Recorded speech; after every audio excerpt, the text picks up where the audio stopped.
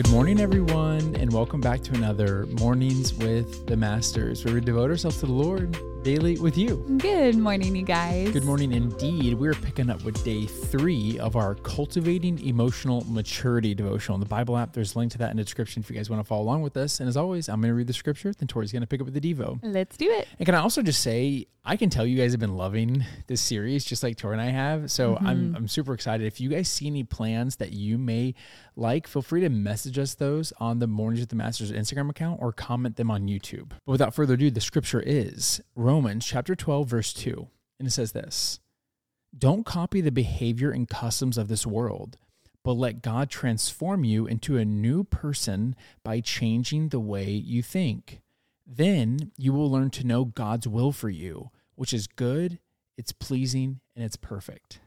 The devotional is titled Disarming Your Triggers. And it says this: begin to choose to see yourself as God sees you and stop buying into Satan's deception. There will be 2 or 3 lies in your pattern of thinking that activate your triggers, usually around fear of failure and fear of rejection.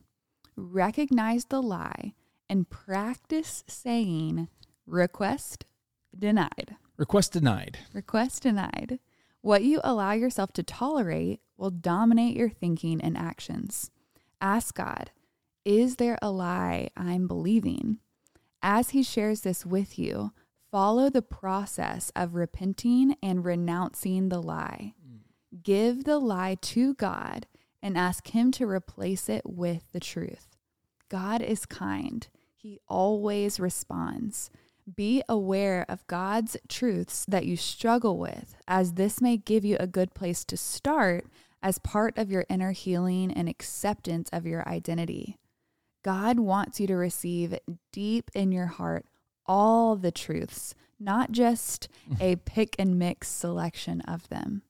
As you begin to understand the truth of who you are and walk with godly values and beliefs, people will draw closer to you and you will be better positioned to positively influence people, places, and situations. Yeah, I love it. It's the old famous saying of turning a mess into a message. Yep.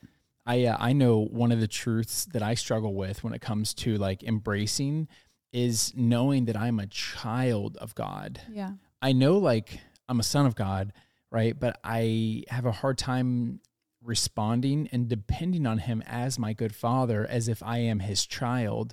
And I think it stems from my upbringing where I kind of looked over my shoulder a lot in my life. My mom was absolutely there and she did as much as she could. But there was definitely a season of my life where I grew up very fast and I learned to kind of look out for myself. And I feel like it kind of jeopardized now my ability to depend on God. And I feel like I'm an adult in Christ, you know, especially because I came to the Lord at age, I think 22 or 23. And I was already kind of an adult. And so I'm experiencing these newfound emotions and now I'm trying to backtrack actually. Yeah. And that's been one of the hardest truths for me to embrace and live under. But I love what the devotional is saying, that there's no better place to start than there. Right. Because honestly, I feel like that right there is impacting my prayer life. Mm-hmm. It's impacting my willingness just to run to him first and have faith in him. Because what am I saying when I refuse to run to prayer?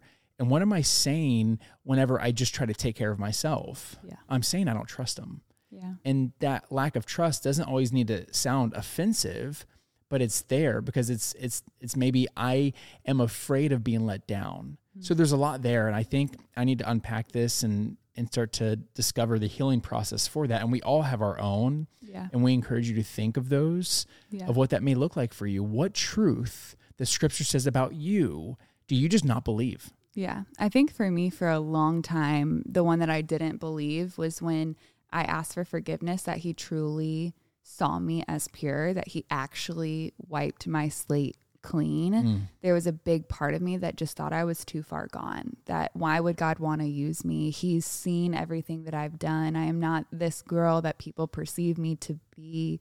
And so I felt like I was kind of wearing this mask of sorts and just really living in a lot of hidden shame.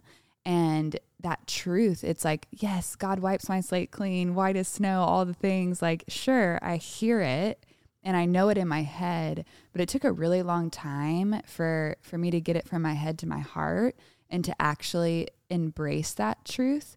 And if y'all remember, if you've been here since the beginning, this podcast used to be called The Messy Masterpiece. And the reason it was kind of called that was because for a long time, I felt like I looked into the mirror and I just saw a mess.